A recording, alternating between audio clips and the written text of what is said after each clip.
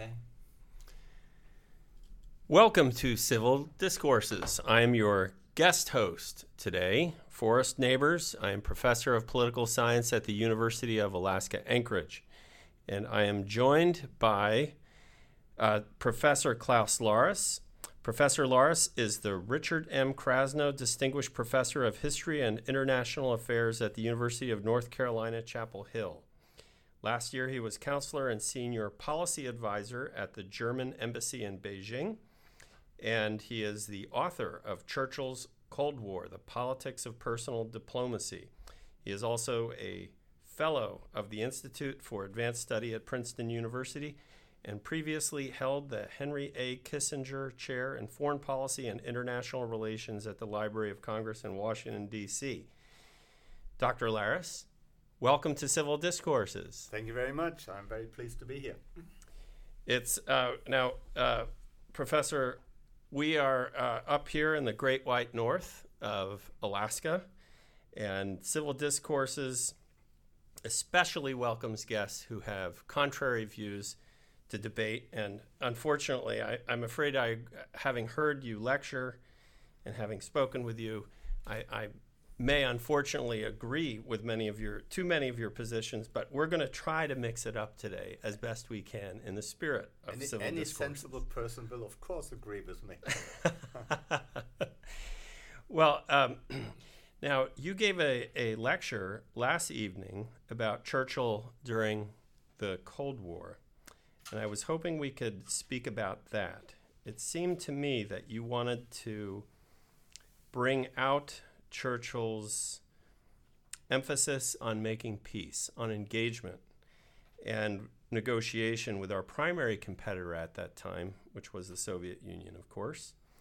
And you especially brought out his attempts to bring about a conference among the great powers to adjust our differences with them and prevent nuclear war most especially. But this view of Churchill, it struck me, is very much at odds with our view of Churchill as a hawk.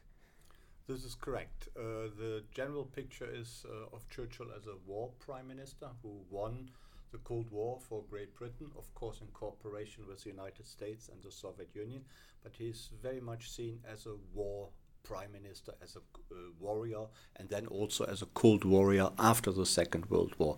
And this picture is not totally wrong, but it is not complete, I believe. When you look even at the Second World War, he was always interested in negotiating with Roosevelt, with Stalin, with other powers during the Second World War. He knew that without allies, you cannot win such a battle against Hitler, which he had to fight. And that continued after the Second World War. He believed that peace was endangered. There was nuclear war just around the corner, he believed, with the development of nuclear weapons, the explosions over Hiroshima and Nagasaki, which shook him deeply. And he believed something had to be done in the post-Cold War, in the post-war period during the Cold War, that peace would be maintained and stability to the world would come back. And he believed that way the way to do it was to negotiate again, to talk to your foes, but also, of course, to your friends. And that was the reason why he suggested a summit conference with the United States and the Soviet Union. And this in particular he suggested after Stalin's death in March 1953.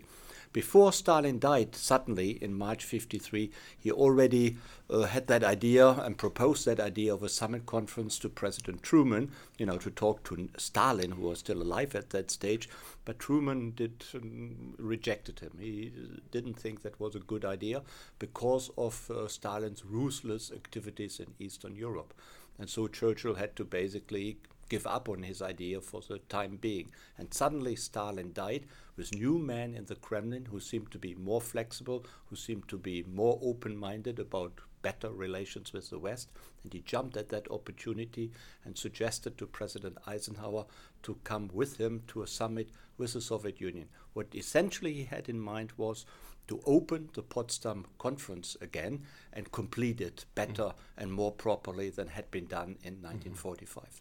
What do you think really changed Churchill's approach to from being this hawk before World War II to becoming more of a dove, if you permit me to use that term afterwards. It seems to me that based on what you've said here and last night, that it may have been the change in armament and that it was nuclear weapons. I also speculate after listening to you that maybe he softened in his as he became older and was seeing his own natural end approaching, that maybe he wanted to leave a legacy as a peacemaker. What do you think was what really changed him? Or maybe it was his assessment of his adversary, that Hitler was simply different from Stalin and Khrushchev.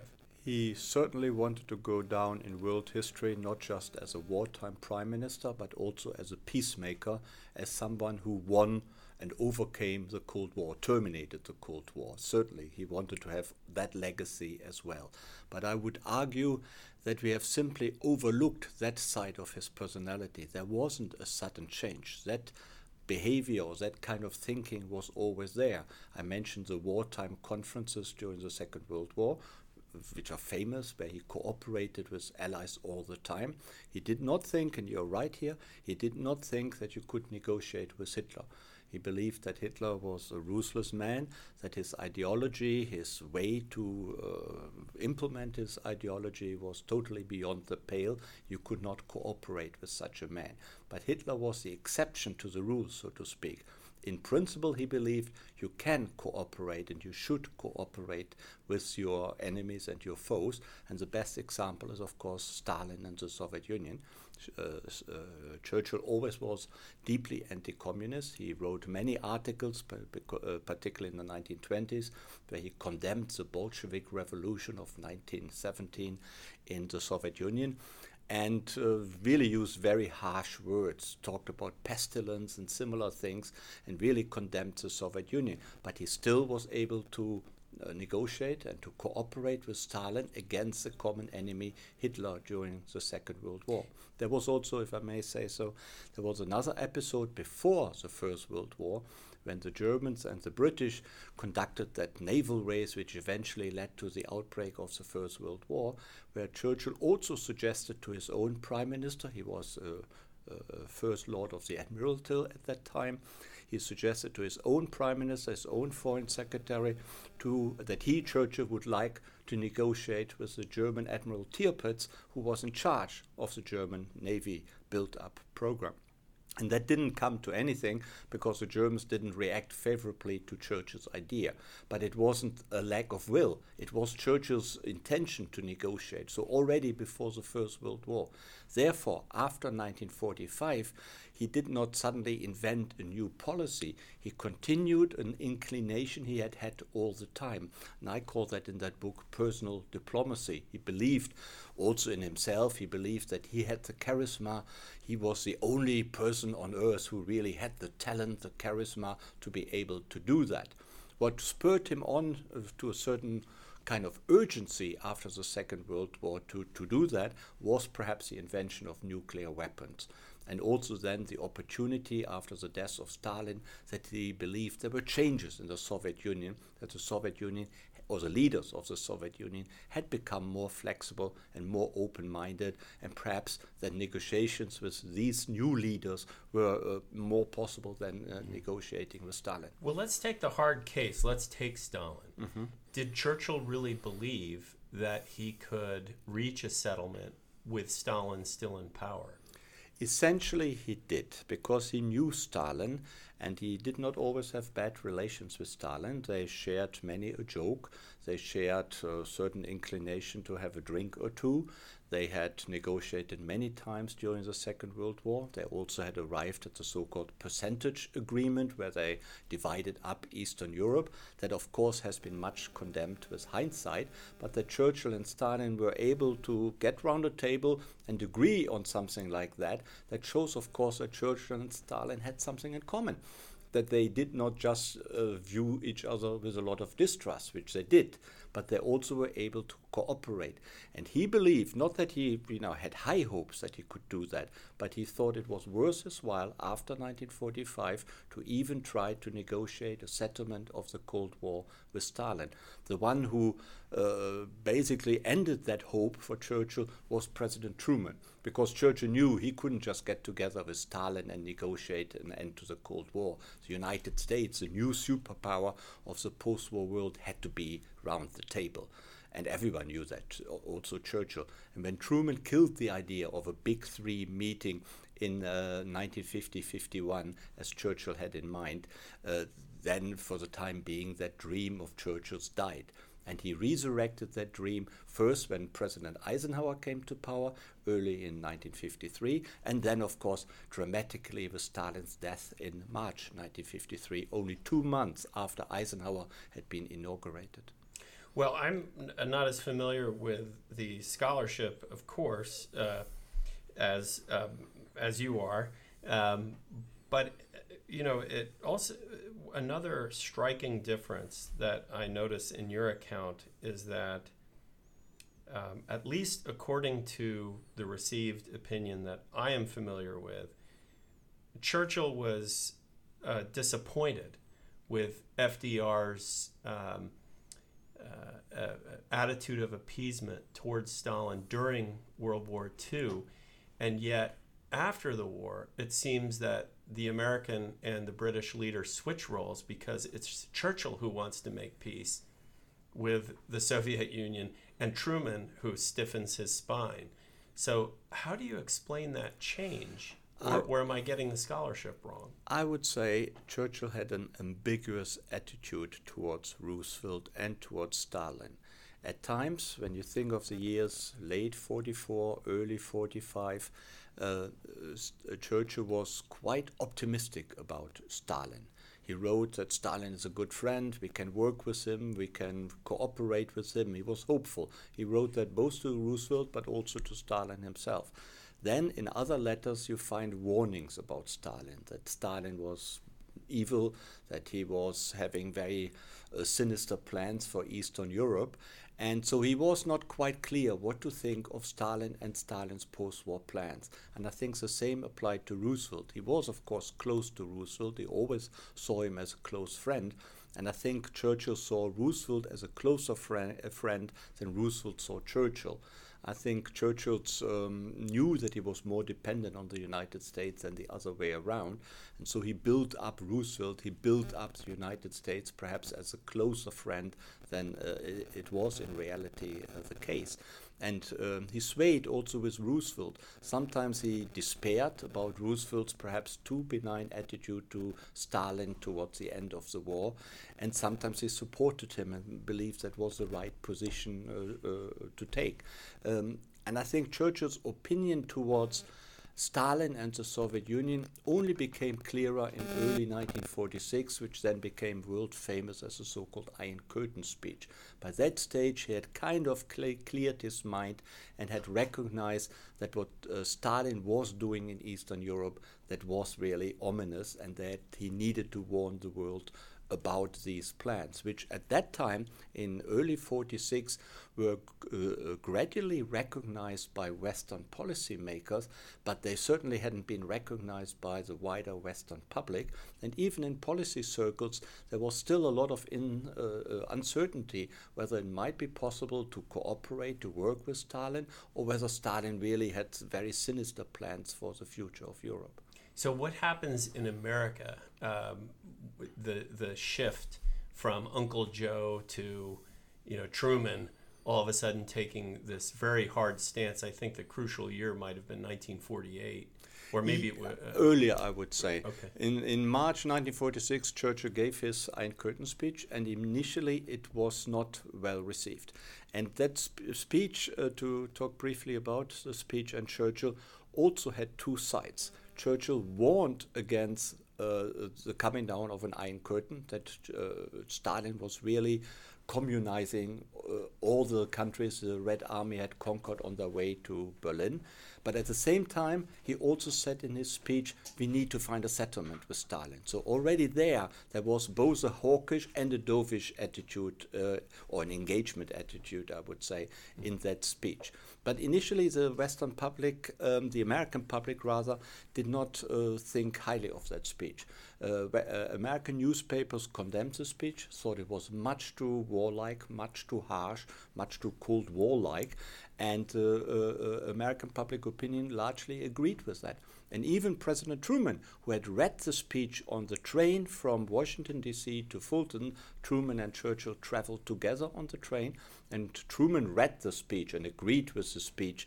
And once it became known that Churchill's speech did not go down very well with the American public, and when Truman was asked by American newspaperman, so, Mr. President, did you know of the speech? What did you think? He said, sorry, no idea.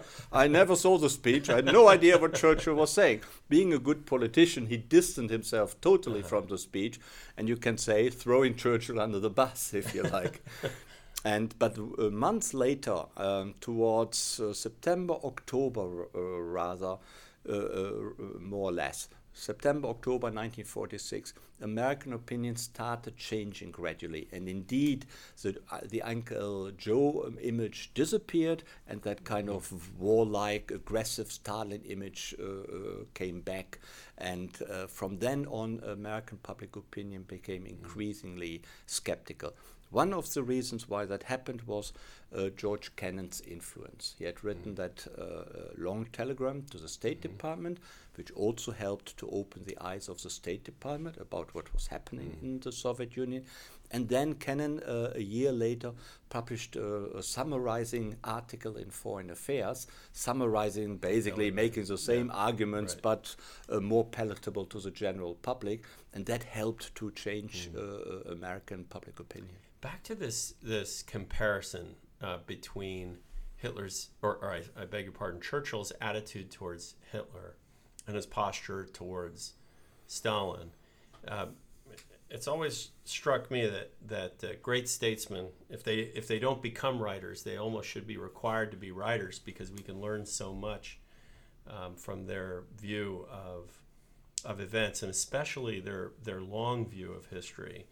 And it occurred to me when listening to you that perhaps we can learn something more about Hitler and Stalin by looking carefully through the eyes of Churchill, and his different policy towards both of these leaders might give us some clue into how they really were different. I mean, maybe Stalin's objective, he didn't pick up the mission of the Communist International to make communism worldwide, but maybe his ambitions really were more limited, and Churchill somehow knew that or sensed that. And the evidence that you gave last night, which really surprised me, I had never heard this before, when you said that we now know from recently released or declassified documents that the Soviets were willing to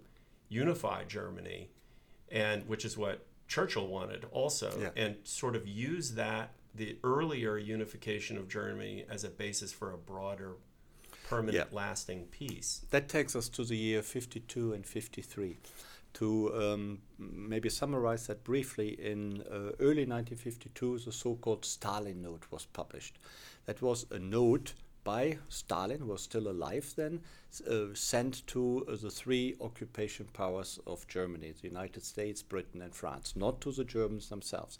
And he suggested that Germany should be reunited on a neutral and demilitarized basis.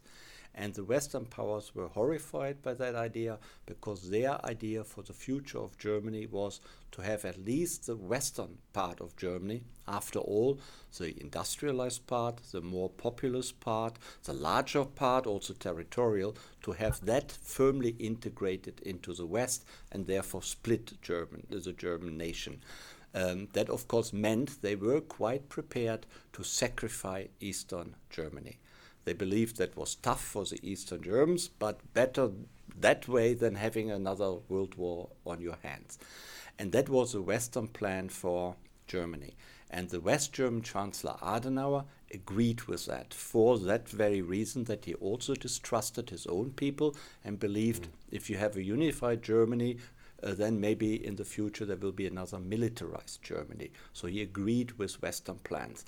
And Stalin then in 1952 suggested to undo that and to have the Germans united again, though on a demilitarized basis, but as a neutral country, so a country which would be neither part of the Western Bloc nor of the Eastern Bloc. The Western powers and Adenauer were horrified because they believed that was exactly which was dangerous, which might produce another Hitler in the future. So better a firmly integrated Western Germany into the West. And so they dismissed Stalin's note. But of course, they couldn't just say no, because Western public opinion thought that was a great idea. So they put pressure on the Western powers to accept Churchill's, Stalin's idea. And the mantra was, why don't you check it out at a conference? You don't have to say yes immediately, just talk to Stalin, see what he suggests in detail. And the Western powers even thought that was dangerous. Once you meet someone around the conference table, all sorts of ideas might be suggested, which then would be difficult to reject. So they said, basically, we can't negotiate with Stalin.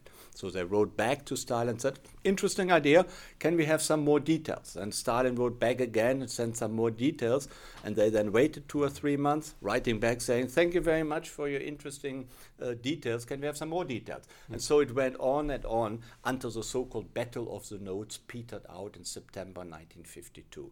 And then in May 53, after Stalin's death, Churchill went public with a very similar idea to what Stalin had suggested in 1952, also suggesting a united Germany on a neutral basis. Actually, in public, he only hinted at that. These were his more secret plans in private, which he, however, informed the Western powers about after a while. And again, of course, the Western powers were horrified and rejected that idea. That was the reason why they suddenly thought Churchill had become maybe weak in his mind, that he was getting old, that he was mellowing, that he wasn't up to the job anymore. But secretly... And you think that's unfair? I think it is unfair. Yeah, there was an element to that of course Churchill, being a wise old man, also knew of the dangers of war and nuclear war, and he believed that the civilization of Europe would be destroyed, and that he was perhaps more fearful than some younger politicians in the United States. But on the whole, I think his fear was quite justified. Yeah. And at the same time, you also had developments in Russia, which of course the West didn't know about, where Interior Minister Beria came up with similar plans to allow the reunification of Germany, so that the Soviets would voluntarily withdraw from Eastern Europe. Not Eastern Europe, Eastern Germany only. And the reason why was that Beria had recognized that there was a lot of protest potential in Eastern Germany that would be difficult for the Soviet Union to control. He also believed it is very expensive for the Soviet Union to help rebuild Eastern Europe. So he believed maybe it's the best if we give up Eastern Europe and get some better deal in the Cold War with the West. Well, having grown up in the United States and in a family that was exclusively Cold War hawks, I can just imagine exactly that exactly you know the way that Americans might have received such a plan would have been to distrust it, to see a Trojan horse. Absolutely. And certainly I would never underestimate Churchill, even on his deathbed, and his intelligence. I would imagine that certainly he must have been aware that of this that the Soviets might try to use reunification to make all of Germany communist, or at least fall under the Soviet influence. And so I wonder what his strategy was to not only prevent that, but then to win the larger game. If he was willing to come to the table with the Soviet Union and to create a lasting peace, I imagine that he also probably would have had some strategy, unspoken strategy, to try to liberalize the communist world, he certainly never, he doesn't strike me as the kind of man who would have accepted the peace of tyranny, but might have had some other plan that he's holding in his back, in his pocket, to try to engage, to bring about the collapse of the Soviet Union and the Soviet bloc, the way that Ronald Reagan did. No, I don't think so, because Churchill knew that he could not risk a war with the Soviet Union. Britain wouldn't have been up to it. Britain was already pretty poor, pretty demilitarized. They had lots of problems all over the empire, in Burma, in India, that occupation forces in Germany. There were many uprisings all over the then still existing empire, which British forces had to deal with. They were really totally stretched. Also economically, they were very weak. So there was no rollback idea on Churchill's part to overcome communism. Churchill, I think, had more the attitude of Nixon and Kissinger of the 1970s, that you have to accept that there is communism in the East. Of course, you don't like it. You would like to do something about it, but realistically, short of another major war, you really can't afford to do anything about it. The West had the nuclear bomb until 1949 alone, but even after 1949, the nuclear arsenal in the Soviet Union was limited. Theoretically, you could win a major war with the help of the Western nuclear weapon, but who wanted to win such a war? That would have destroyed everything you were fighting for. Therefore, you had to accept, for the time being at least, the existence of the Soviet Union. But Churchill believed in his own charisma, probably too much. He was, of course, full of himself. He was always believed in his own exceptionalism, if you like. And he believed if he got round the table with the American president and the Soviet leaders, he could negotiate successfully and overcome the Cold War in a cooperative way, so that any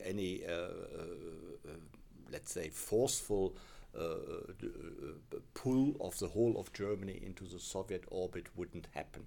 He also believed that he could influence Eisenhower, who had become president in January 1953, but Churchill knew him from the Second World War as a general, and of course an American general, a Western Allied general, was still much less high up than the British Prime Minister. And of course he always saw Eisenhower as a bit of an underling, who he could not tell what to do, but he could influence him. He used to.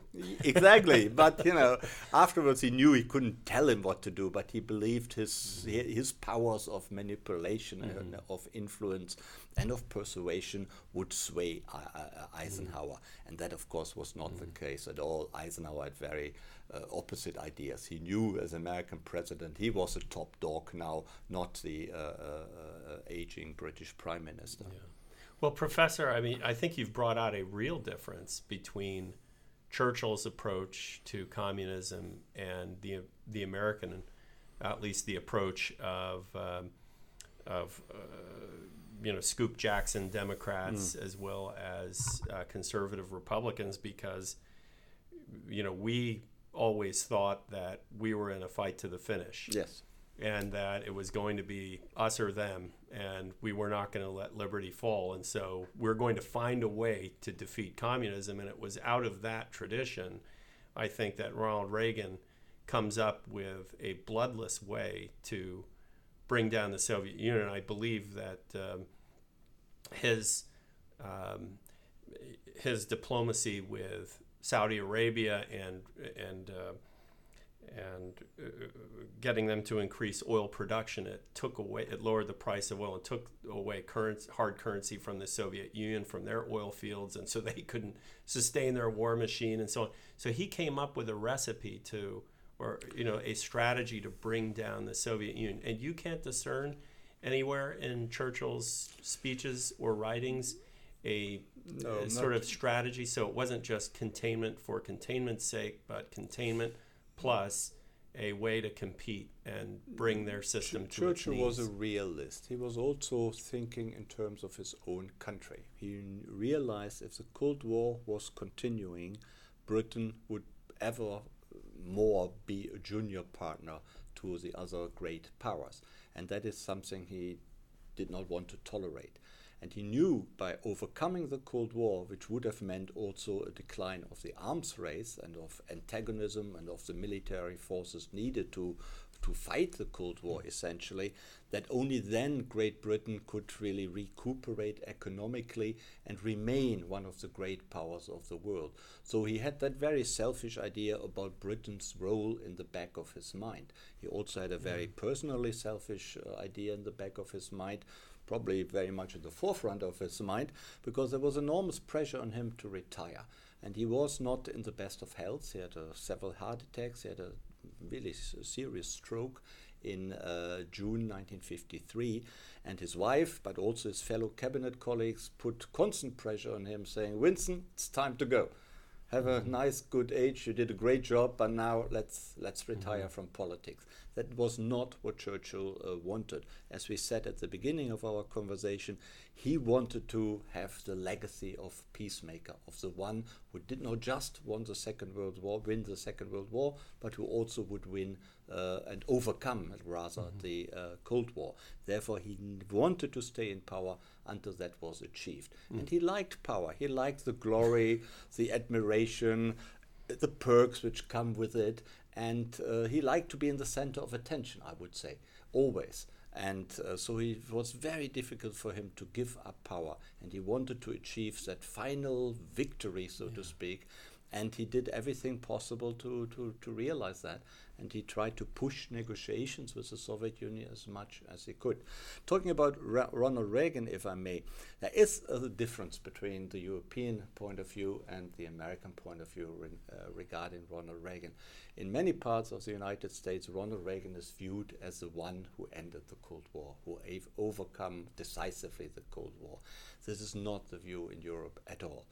While Ronald Reagan made an important contribution by rearming and pushing the Soviet Union to the wall economically, also, as you rightly said, getting Saudi Arabia to manipulate the oil price was very important. However, Reagan was, of course, out of office when the Berlin Wall collapsed. He left office in January 1989. And all the events of 1989 had nothing whatsoever to do with Reagan directly, but, of course, with Bush the elder.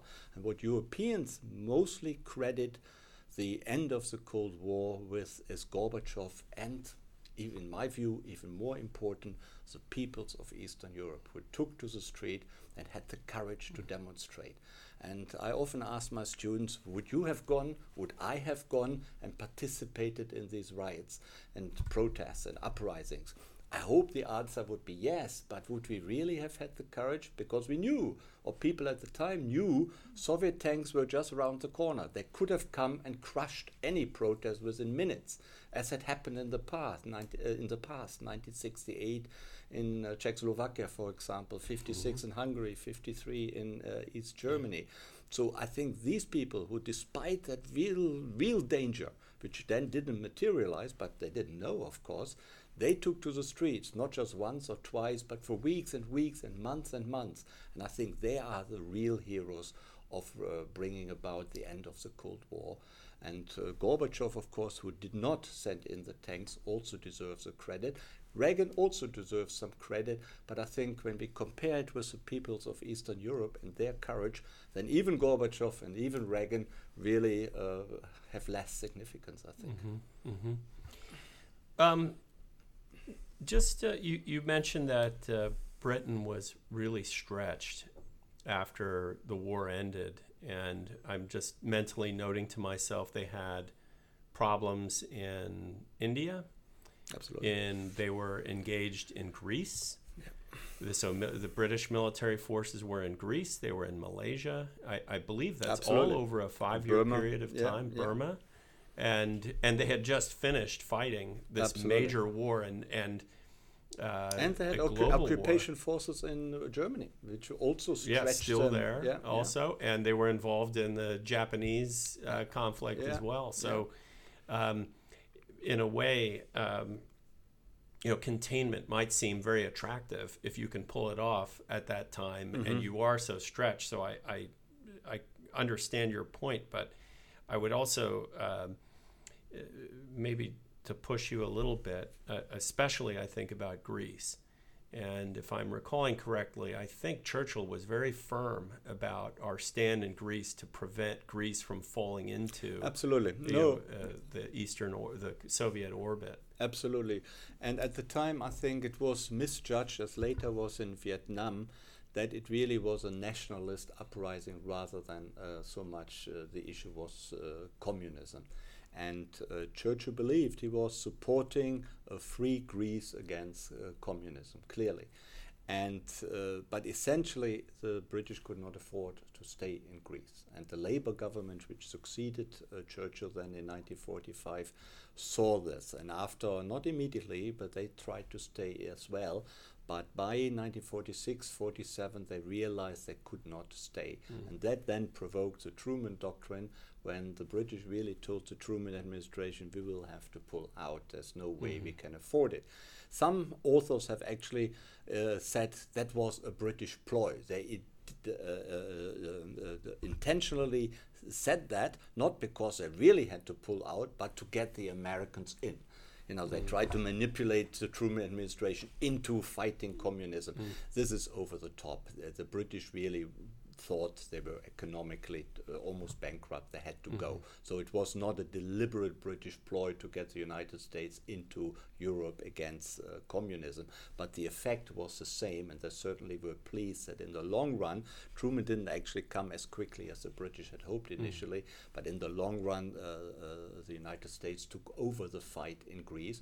And of course, communism did not win in Greece. You used the word engagement many times in your talk yesterday, last night, and especially in relation to general principles about how to conduct foreign affairs, and especially I think you connected that theme in your other talk on Saturday night. With respect to the current American administration and foreign policy, and what we really need to do is to engage more.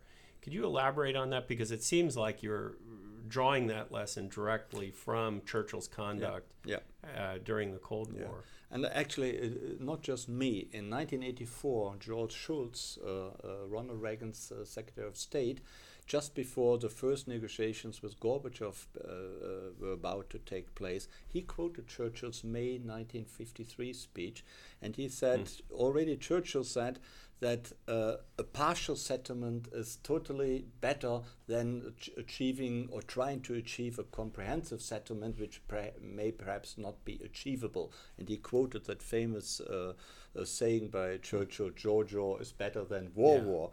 And so, you know, that attitude that you have to engage with the other side, even if you dislike the ideology, if you dislike the human rights system, if you dislike the economic system, that I think has been a long tradition also in American foreign policy. Churchill, I think, is a really strong proponent of that during the Second World War, as I said, after the Second World War.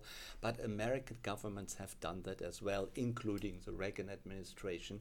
And I think in the last resort, that is, of course, the way forward if you want to avoid a major military conflict with a country you do not see as a friendly country, but as a rival and strategic rival and competitor. And I think that is also the lesson we should learn for today. You know, today the biggest competitors with the United States are clearly China and Russia. And whatever you may think about these two very authoritarian systems, which most Americans, I would say, most of the Western world have not much sympathy for, not for the peoples, I mean, but for the regimes, how the government is run in these countries. And it is still no point to pretend that we do not have to engage, that we do not have to talk to them. So I also think it makes sense, despite Putin's annexation of Crimea, despite his invasion of Eastern Europe, despite other very nasty things he has done, we still need to engage with him, not in order to forgive him and to be nice and kind to him and to, you know, to appease him. That is not what I mean. But we still need to talk to him. And the same, I think, applies to China. And that is, of course, done at the moment. There are trade talks with China still taking place. I have no idea how far they have progressed, whether they are constructive or whether they are fake talks. I hope not. I hope these are serious talks. But we need to engage, and I think that is clearly a lesson Churchill also taught us, that you know, you cannot always hope to overcome your enemy. You have to engage, cooperate, and find some sort of compromise solution which at least prevents a major military conflict. So do you think Churchill would be cheering on Donald J. Trump in his efforts to engage Russia and to engage China, and the hardest case of all, to engage North Korea and Kim Jong-un? I think Churchill would in principle be in favor of talking. He would not say you should run away and not talk to these leaders. Whether he would talk to them the way Trump is talking and has talked to Putin and Kim and others, this I very much doubt. I think there are more skillful ways of conducting negotiations than what we see at the moment. But the principle of engagement, I think Churchill would agree with. Well, if your Queen's way of talking is the only thing that you've got, maybe you've got to use. You Absolutely. have to use it. I had a couple of questions. I've always been intrigued by Churchill's vision of a United States of Europe. Do you think that Europe, the European Union after the Maastricht Treaty and the Lisbon Treaty, was aligned with Churchill's vision, or did he not work out his vision with enough detail for us to really even be able to make an assessment? I don't think he did.